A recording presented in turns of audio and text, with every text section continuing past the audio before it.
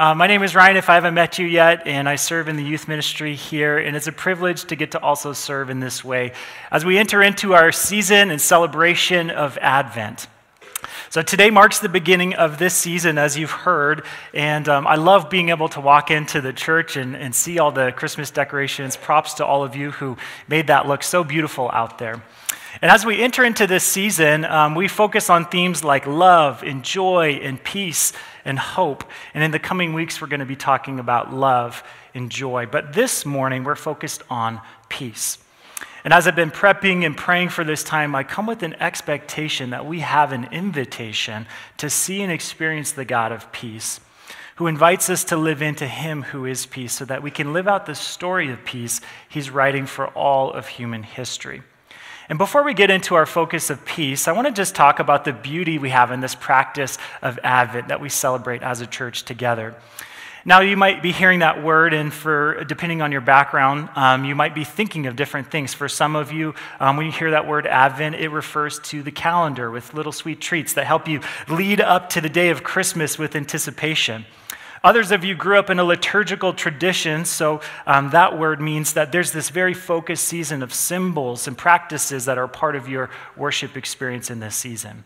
Others of us have grown up in the church and have maybe had teachings on Advent or not, and then some of you might be even just brand new to church in general and like, what does that word even mean? The word Advent means coming or arrival, and we use that word to refer to the arrival of Jesus on earth as a baby. And this season of Advent begins, obviously, before Christmas, and so there's this marked time when it begins and when Christmas happens, where in the in-between, we kind of have this anticipation. But what are we anticipating? I don't know if you've ever thought of that. If you've ever been in church and experienced this season, you maybe have asked that question. What is it exactly that we're anticipating in this season? Are we pretending that Jesus didn't come, and so we're just kind of like waiting in this season, and then on Christmas we're like, yeah, he finally did come? That would be kind of weird if that's how we were using this season for anticipation. Advent is both a season of remembrance and anticipation, and we remember that Jesus did come. And for that, we celebrate because we live in the age when he did come, praise God. And not only that, we remember why he had to come in the first place, that we were 100% in need of a Savior. But it also is a season of anticipation, and the Bible talks about this thing called the second Advent, or the second arrival of Jesus. And so this season reminds us that we live sort of in this waiting period for him to come back again as our coming king. When he does, all mankind will be judged. He'll conquer the kingdom of darkness. The curse will be removed. Death will be defeated. Paradise will be restored. And he'll institute his reign in the new heaven and new earth. And so in this season of Advent, it serves us as God's people in several ways. One is, as we remember, it generates thankfulness that Jesus did come. But it also reminds us that until he comes back, we're not going to ever feel fully at home here on this earth. And as I was reflecting on this season too, I thought, gosh, there has been and continues to be this united practice as the church of waiting and seeking God to fulfill that promise of him coming back. And so when we celebrate Advent, think about this. We are joining in that time of waiting shared by Christians throughout human history. And all over the world, even today, Christ's church is turning their attention to this celebration in one way or the other. Consider the various traditions being like a global chorus who's singing the same song, which is, Jesus has come and he will come. And so for that, we celebrate and we anticipate. I think that's beautiful because while there might be many things dividing us, we have in this season as a church an opportunity to have great unity as we join together to celebrate the story of God. What a picture of the glory of God. There's a kind of wholeness that's reflected here in the peace that we're going to be talking about this morning. And so as we join this global choir, our song today is one of peace. And as we learn how to sing this song of peace, it's my prayer that we see and experience the God of peace, who invites us to live into him who is peace, so that we live out the story of peace that he is writing for all of human history. You might be wondering, well, how are we going to tackle such a broad topic as peace? I mean, come on, peace is mentioned 252 times in 231 verses. So let me just say, this is by no means an all-encompassing discussion on this topic of peace. But what we will talk about this morning, and to help you follow along, are peace in sort of 5 words. Peace as a need, peace as a word, peace as a person, peace as a story, and peace as a practice. So let's pray as we get into it this morning. Jesus, we thank you that, God, you are peace. God, in you there is wholeness and there is life. And so, Lord, we invite you into this time. Would you come and have your way in our hearts and our minds as we turn our attention to you? Would you be speaking to us, drawing us into all of who you are? And we pray it in Jesus' name. Amen. Well, I want to open with a question before we get into our discussion. We often do this at youth group because we realize that oftentimes we come into spaces like this in a variety of different ways. Some of us are maybe feeling a bit detached, or some of us are unsettled, and not all of us are living from the deep places of who we are and who God is. And it's because we're hurried, as we've talked about already this morning. We're rushed, we're exposed to so much. And so we come into spaces like this maybe having lost track of ourselves a bit.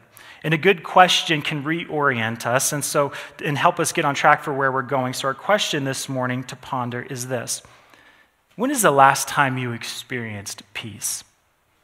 What were the conditions and qualities of that peace? How long did it last? I want us to just again pause and have some time to answer that question. And use this time too to pray and ask God to help bring to mind the last time you experienced peace.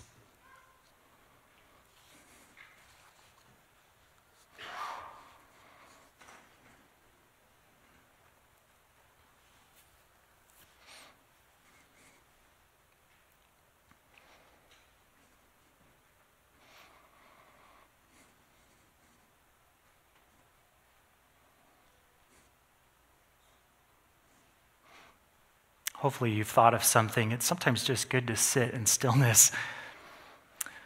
Well, peace is first a need. And we see peace as a universal need and a universal desire that we all have. We can see this in a variety of ways. A few examples of that first is in the example of war. We see the nations who are in conflict and in fighting. Some of you have even lived through the experience of war. Others of you see it in the news, and the example of Ukraine and Israel and Sudan. People are dying horrific deaths, many apart from knowing Christ, and this is an absolute tragedy. Therefore, we know our world needs peace. We see it in the example of injustice, which still plagues our world today. The U.S. Department estimates that around 24.9 million people are trapped in forced labor conditions worldwide at any given time. We see that our world needs restoration. Our world needs peace. We see it in the example of disasters where from earthquakes or flooding, tsunamis, tornadoes, hurricanes, they're wreaking havoc on our world today. In Montana, we have wildfires, which many of you have experienced or at least know somebody who has had an experience with a wildfire. But in the West, there's this thing called hurry. Maybe you are familiar with it because you are living in that reality. But in the West, we love productivity. We love progress, which is a great thing. But we love it so much, and sometimes we get so obsessed with it that we hurry along to make sure that we're always producing something. And that has us in the West more hurried than ever. In 1930, there was a British economist who predicted that through technological innovation, our work would be so efficient that the average work week would be reduced to just 15 hours. The first service laughed at that because it is laughable. Or maybe it's sad. Honestly, it's sad to me because quite the opposite has happened. With smartphones and computers, many of us feel like we're never off the clock. We could always be responding to emails, always catching up or getting ahead, and ultimately always connected. We have the ability to be connected to a massive amount of information, which often contributes to our souls feeling overwhelmed, unable to keep up with it all, and sometimes even disconnected from the very people who are around us. And therefore, because we experience this inner turmoil, we look for peace in substances or spirituality or entertainment or other pleasures. We feel the need for our inner hurried world to have peace. We see it also in the example of relationships. There's this complex thing called relationships, whether it's family or friends, coworkers, classmates, or neighbors. We encounter the difficulty of living with imperfect people. And we experience or we contribute to relational dysfunction, hurt, conflict, maybe even abuse. And we feel the need for peace when it comes to relationships. Even in our finances, managing our financial resources can bring up all sorts of insecurities like, will I have enough to survive, or do I have enough to make me significant in the world? And there are even companies out there selling you peace of mind when it comes to managing your money. Even recently, the YMCA in Missoula had on their sign, peace in love, as if to say, we're not there yet, and we got to keep going. But I don't need to tell you all that. You already know it, you already see it, you already feel it. When we pay attention to the world that we are living in, it's abundantly clear we're in need of peace. And the world longs for this and has been making attempts for this since the very beginning because peace is a universal need and desire.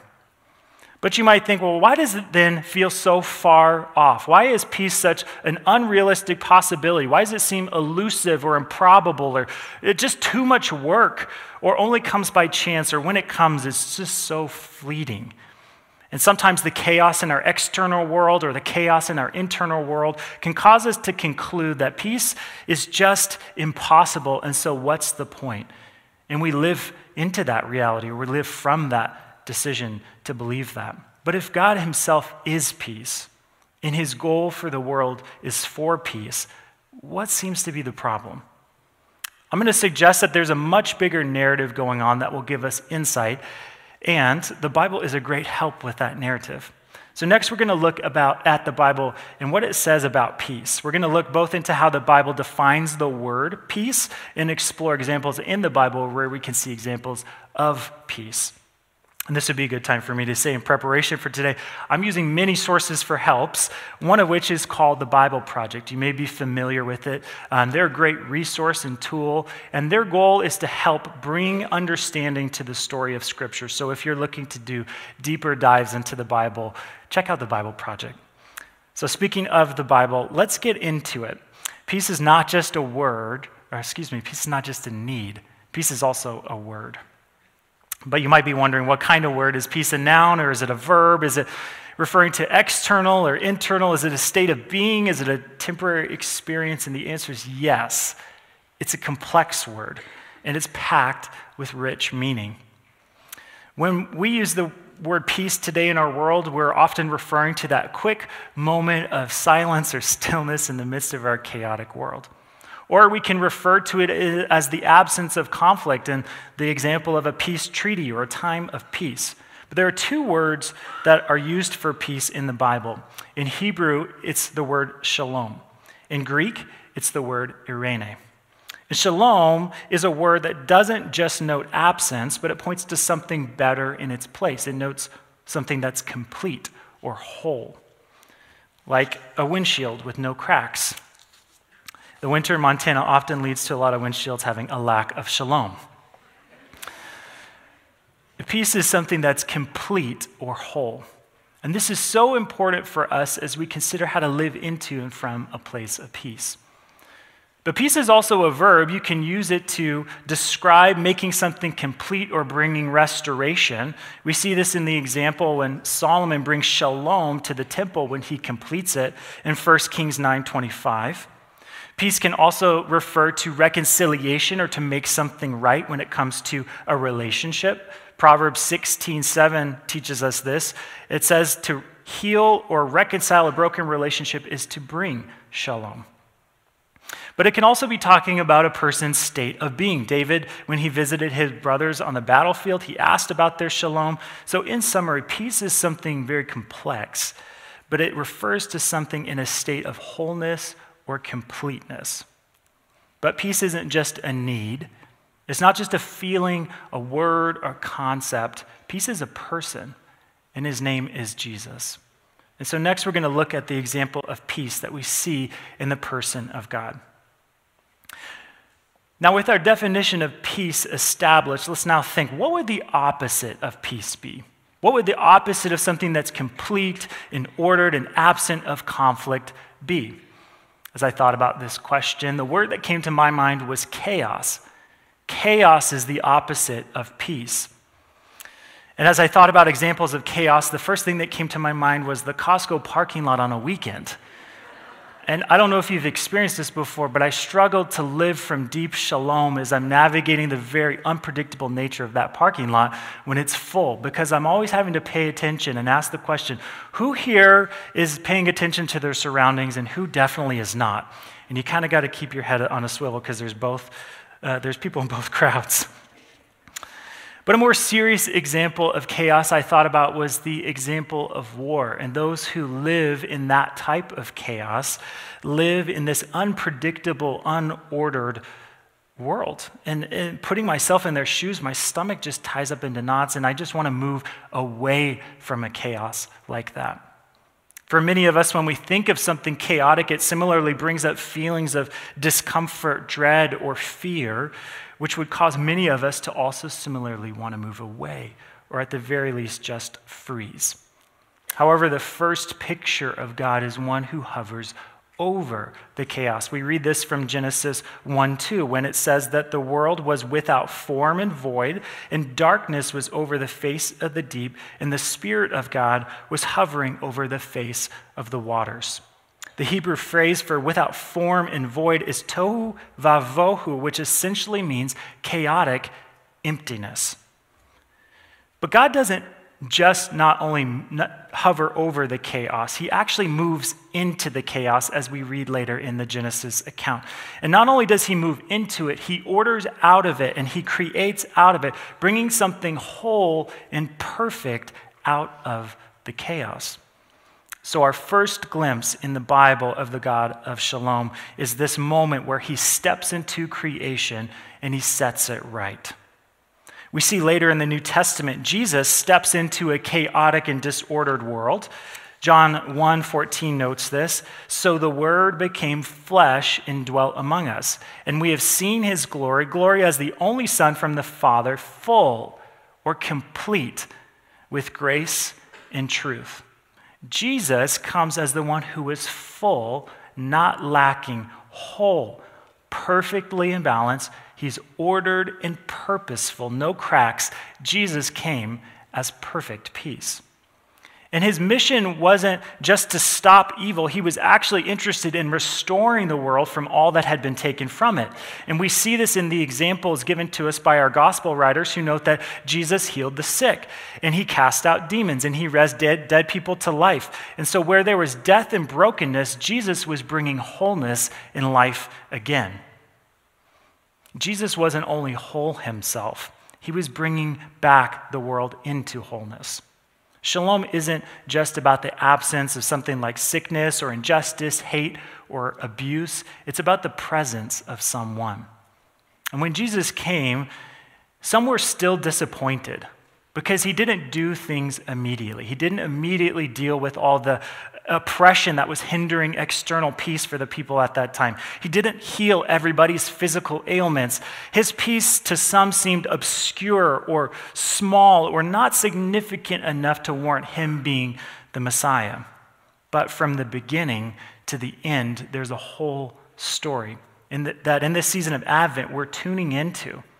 And it's the story of the God of peace who has created and ordered and is redeeming the world. And we've been talking a lot over the past weeks in our series, A Better Story, about the story that we are tuning into. And it's so important for us to know this whole story because that is key to us having this understanding and experience with the Jesus who is peace. And so I want to share with you a time where I recently experienced a better story about peace. Peace is a need, peace is a word, peace is a person, and now we're going to look at how it's also a story. For me, my story begins with a reflection on this word itself, that if I'm saying it without context, you're not sure, do I mean P-I-E-C-E or P-E-A-C-E? See, it can mean two different things, and full confession, I often treat peace like it's a little piece. Now, if you weren't looking up here, you have no idea what I just meant, but I treat peace like it's a little piece.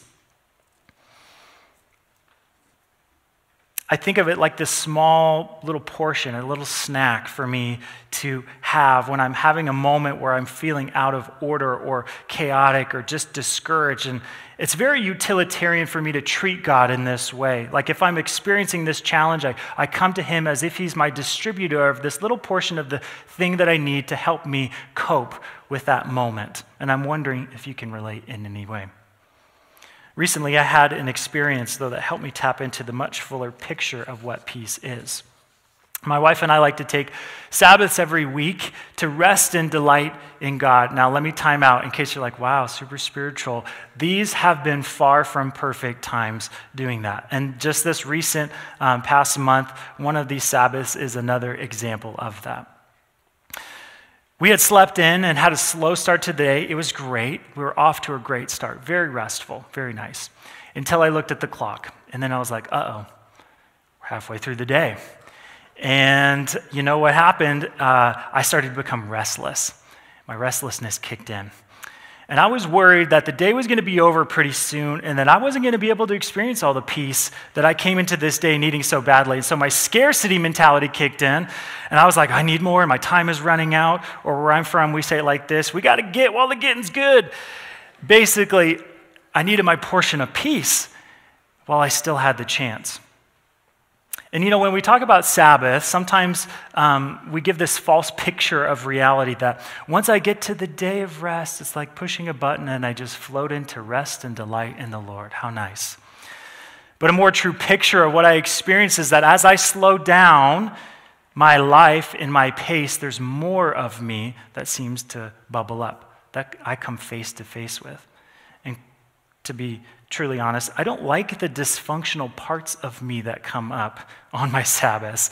Restlessness is just one of the many things that comes up for me during Sabbaths. But we eventually did get out. We went for a hike in the mountains, and we decided for the first part of our hike, we were just going to do it in silence. And that is where the Lord met me, was in the silence. So gracious.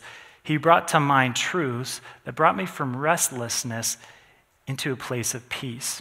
Now, these were not things I had been thinking about or reading about. And so as they were flowing in my mind, I was like, where is this coming from? It was as if a river just began to deposit truth after truth that was settling my soul and giving me exactly what I needed in that moment. So that as I hiked and took in all the sights and the sounds and the smells of the earth, I just was repeating these phrases over and over again as the gift that they were.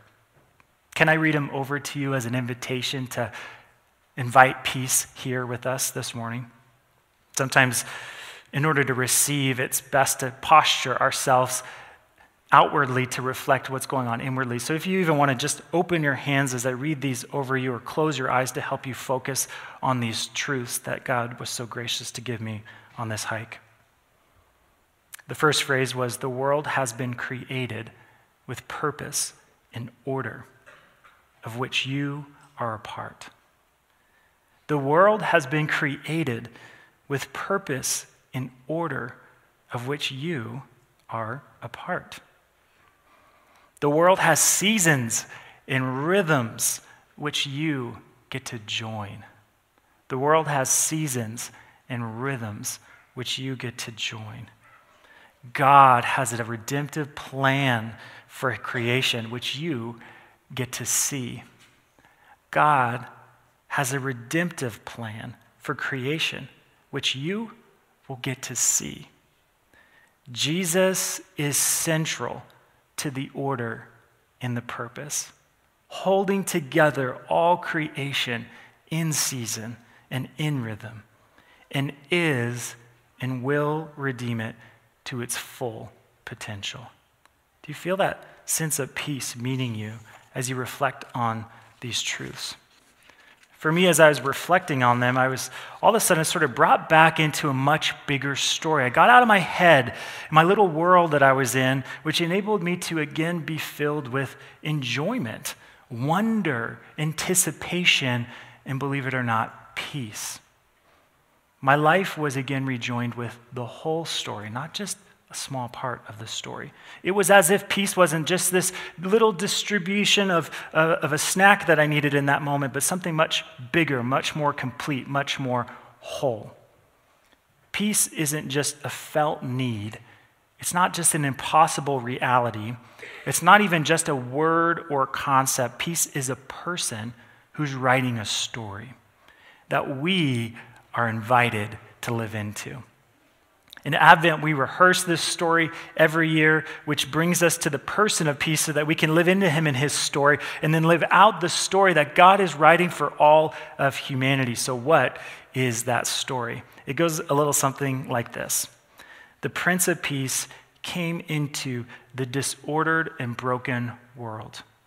Where there was sickness, the Prince of Peace healed. Where there was inequality, the Prince of Peace brought restoration of unity. Where there was confusion, the Prince of Peace brought clarity. Where there was weariness, the Prince of Peace brought rest. All signs of what was going to come and still is to come in fullness in his everlasting rule of shalom that Isaiah prophesies about in Isaiah 9, 6 through 7. But perhaps most important for us is that the Prince of Peace came to make peace between the broken and needy humans and the Father. Colossians 1 explains this story really well, and I'd love to read it for us today as we consider on this story of Jesus himself. Picking up in verses 15 and going to verses 22, it says that he, again speaking of Jesus, is the image of the invisible God, the firstborn of all creation. For by him all things were created in heaven and on earth, visible and invisible. Whether thrones or dominions or rulers or authorities, all things were created through him and for him. He is before all things, and in him all things hold together. He is the head of the body, the church. He is the beginning, the firstborn from the dead, that in everything he might be preeminent. For in him all the fullness of God was pleased to dwell, and through him to reconcile to himself all things, whether on earth or in heaven, making peace by the blood of his cross. And you, who were once alienated and hostile in mind, doing evil deeds, he has now reconciled in his body of flesh by his death in order to present you holy and blameless and above reproach before him. Let me be clear here that Jesus was our only hope, and he did not disappoint us. There is no other way to be reconciled to the Father than through Christ himself and rejoined into his family shalom. And the story of Advent is that Jesus came and he did exactly what he needed to do to bring peace to humanity. Praise God. And what he began, he's going to soon finish. Revelation 21:6 prophesies that God, in the end, will say, "It is done. I am the Alpha and the Omega, the beginning and the end." That is the story of Advent that we tell every year. The peace of Jesus is a much bigger story that he's inviting us to live into, which means that we also have a part to play, and it takes practice, which is what we're going to conclude with talking about this morning. Peace is a need, peace is a word, peace is a person, and a story, and also a practice. Some of you might be thinking at this point, this is all great theory, appreciate it, good job, but here's the deal. I have a job that exhausts me every day. Or I'm in school and I'm just trying to keep up with my assignments. Or this is a hard time of year. I've recently lost a loved one, or I'm separated from my family, or I'm raising my family and I'm like just trying not to lose kids, or I'm aging and I'm not able to do what I was once able to do and the demands still seem to be there, or maybe just this year feels lonely. Maybe what I'm getting at is you might be asking the question, is there anything more that can help me in this season based on where I'm at? I need something practical to help me practice this. Once we're in Christ, the Prince of Peace shows us that he can bring peace wherever he rules. So that where Christ rules in our life, peace flows. However, we don't naturally let him rule in our lives. We have to practice this as his people. And it takes repetition. We have to do it over and over again. We have a saying at youth group we repeat often, which is we want to practice bringing all of who we are to all of who Jesus is. And so as I thought about the practical part of this morning, honestly, I really struggled because sometimes practices just get added to our already too long to-do lists.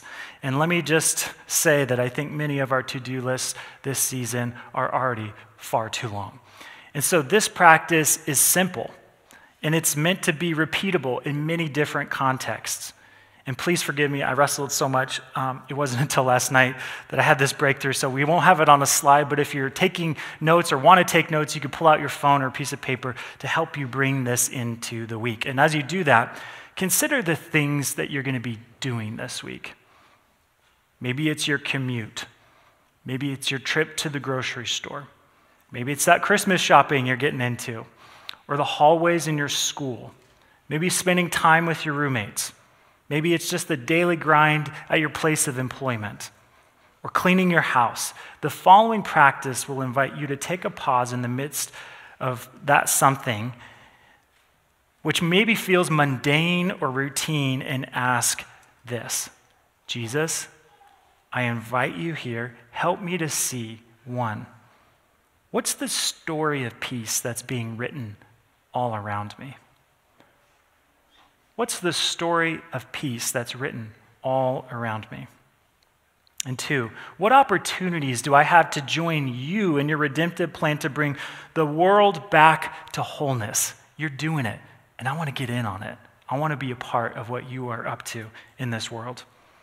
And as we practice this, as we invite God into these spaces into our lives, we're giving our souls the chance to live into the one who is peace and is bringing peace on earth. Because where Christ rules in our lives, his peace flows through our lives. And what could bring the Father greater joy than to have his kids seek to know him and join him and become like him? So the worship team can come up as we conclude our time. And you might have noticed there's tables set up in the back. Before we go into this individual practice this week, we want to do something called communion. That's a way for us as a body believers to practice taking communion together. And one of the passages we read earlier was from Colossians 1:20 through 22 that I want to revisit, which reminds us that Jesus made peace by the blood of his cross. And it continues saying in verse 21, "And you who were once alienated and hostile in mind, doing evil deeds, he has now reconciled in his body of flesh by his death, in order to present you holy and blameless and above reproach before him." So if you haven't already grabbed a cup, you can use this next song to be able to do that. If you're watching online, maybe you can use this time to grab whatever you have available so you too can partake together with us. And I'll come back up after this next song to give us further instruction for how we want to take communion together this morning. But take time to get into a space in your heart and your mind during this next song to really seek Jesus and the significance of this meal that we celebrate together. Let's pray. Jesus, we're thankful for your peace, which you offer us through your body, through your blood, through your cross. God, that the story that you have been writing for all of human history, God, you invite us into. God, we're thankful for that invitation because we know we don't deserve it. We know we can't earn it on our own. And yet, Father, you graciously extend it to us. And so, Lord, we as your people, those who have received that gift, we remember the gift that you gave us of yourself, of your peace, of your redemption. And Lord, we want to spend this next song just practicing thankfulness as we prepare our hearts to receive. It's in Jesus' name we pray. Amen.